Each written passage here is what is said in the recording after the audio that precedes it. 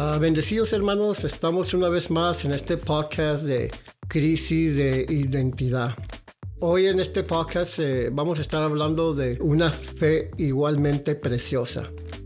Y no, una fe igualmente preciosa.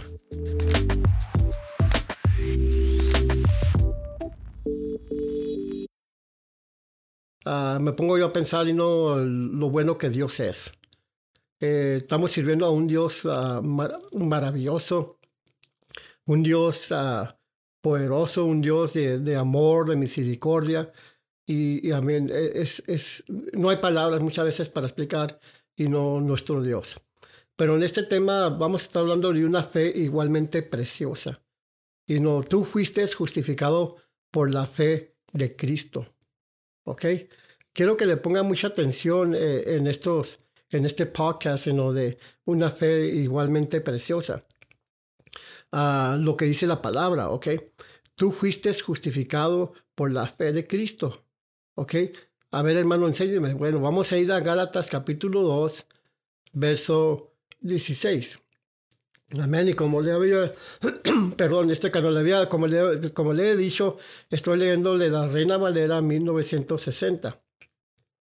Y ahí en Gálatas capítulo 2, verso 16, dice, sabiendo que el hombre no es justificado por las obras de la ley, sino por la fe de Jesucristo. ¿Ok? Póngale mucha atención, ¿ok? Acuérdese lo que le dije ahorita anteriormente, que tú fuiste justificado por la fe de Cristo, ¿ok? Por la fe de Él, no la tuya, no la del hermano, no la de la hermana, de tu papá, o de tu mamá, o tu vecino, no, tu esposa, tu esposo, no. Tú fuiste justificado por la fe de Cristo. Y mire cómo dice Pablo, ¿ok? Sabiendo que el hombre, tú y yo, el hombre, no es justificado por las obras de la ley. Nunca, ¿ok? Sino por la fe de Jesucristo.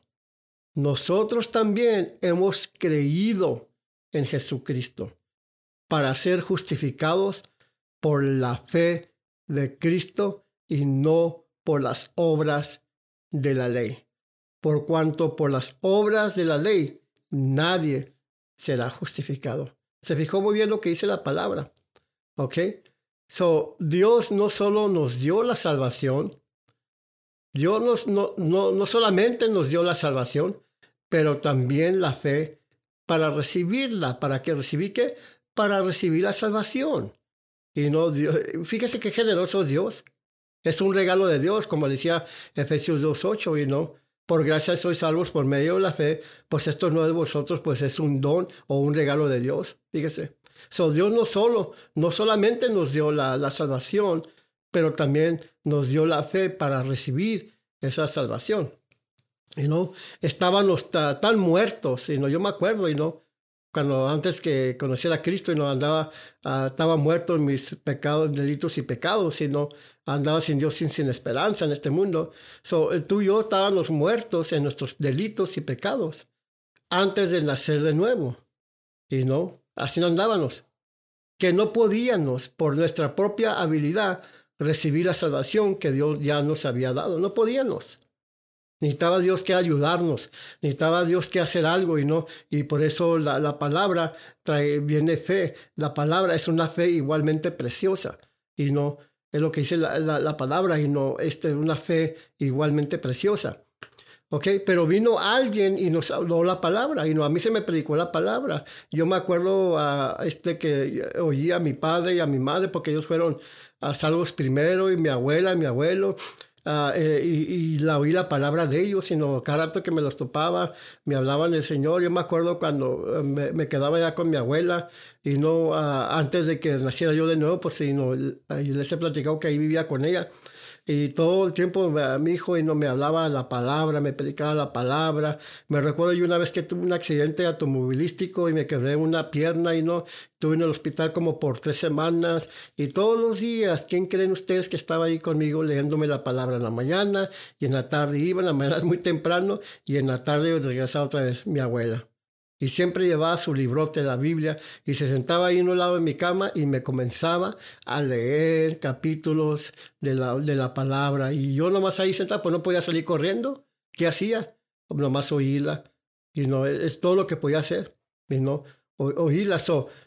Vino alguien, vino en mi caso mío, vino mi abuela y me hablaba la palabra. Y la fe sobrenatural de Dios vino con la palabra. Ahí estaba la fe natural de Dios en esa palabra que ella me estaba predicando, que ella me estaba hablando y no que ella me estaba leyendo esos días. Y no, la fe de Dios, sobrenatural de Dios, estaba o venía con la palabra. Y luego cuando abracé la palabra, tiempo después que salí del hospital y todo eso, y fui a esta iglesia y ahí fue donde nací de nuevo. Bueno, ahí fue donde ya abracé yo la palabra en mi corazón y usé la fe de Él para recibir ese don o regalo de salvación. ¿Y qué pasó? Pues nací de nuevo. Ocurrió algo tremendo ese día porque nací de nuevo, y aún Dios usó la fe de Él en la palabra que se predicó esa mañana, y al transcurso del tiempo atrás usó una señora, mi abuela, para que me predicara la palabra, aún oyéndola y nos decía, oh man, ahí estaba la fe en esa palabra. ¿Ok? No nomás naciste de nuevo por medio de esa fe de Dios, no nomás naciste de nuevo, pero también debes de vivir tu vida cristiana por medio de esta fe. ¿Ok? No nomás naciste de nuevo, ¿ok? Bueno, naciste de nuevo por esa fe de Dios que venía en esa palabra que se te predicó para ser salvo, pero también debemos de vivir nuestra vida cristiana por medio de esta fe. Y no debemos de vivir nuestra vida cristiana por medio de esta fe. Amén. Yo creo que habla su Biblia para Gálatas capítulo 2, verso 20. Gálatas capítulo 2, verso 20. Amén. Dice la palabra, dice, con Cristo estoy juntamente crucificado. Y ya no vivo yo. Está hablando el apóstol Pablo. Dice, ya no vivo yo, mas vive Cristo en mí. Y lo que ahora vivo en la carne, lo vivo por la fe del Hijo de Dios, el cual me amó y se entregó a sí mismo por mí. Fíjese nomás, me voy a repetir una vez más y voy a estar terminando va a haber más capítulos de episodios de esta fe, una fe igualmente preciosa, y se va a poner más bueno, ¿ok? Agárrese. Dice, con Cristo, está hablando el apóstol Pablo, mire lo que dice la palabra, dice, con Cristo estoy juntamente crucificado. Dice Pablo, ya no vivo yo, mas vive Cristo en mí. Y lo que ahora vivo en la carne, no está diciendo que andaba en la carne, no. Lo que vive uno, esta vida física, en la carne, dice, lo vivo por la fe. En una versión dice, lo vivo en la fe del Hijo de Dios, pero la versión correcta es esta que le estoy leyendo, lo vivo por la fe del Hijo de Dios. En otras palabras, Pablo está usando la fe de Cristo para llevar a cabo el ministerio, como él nació de nuevo, todo lo que él hacía. Por eso él dijo, ya no vivo yo, con Cristo estoy juntamente crucificado, yo dejé de existir, ya no vivo yo, mas vive Cristo en mí, decía Pablo. Y lo que ahora estoy viviendo en este cuerpo, como Pablo, en la carne, dice, lo vivo por la fe del Hijo de Dios, dice, el cual me amó y se entregó a sí mismo por mí.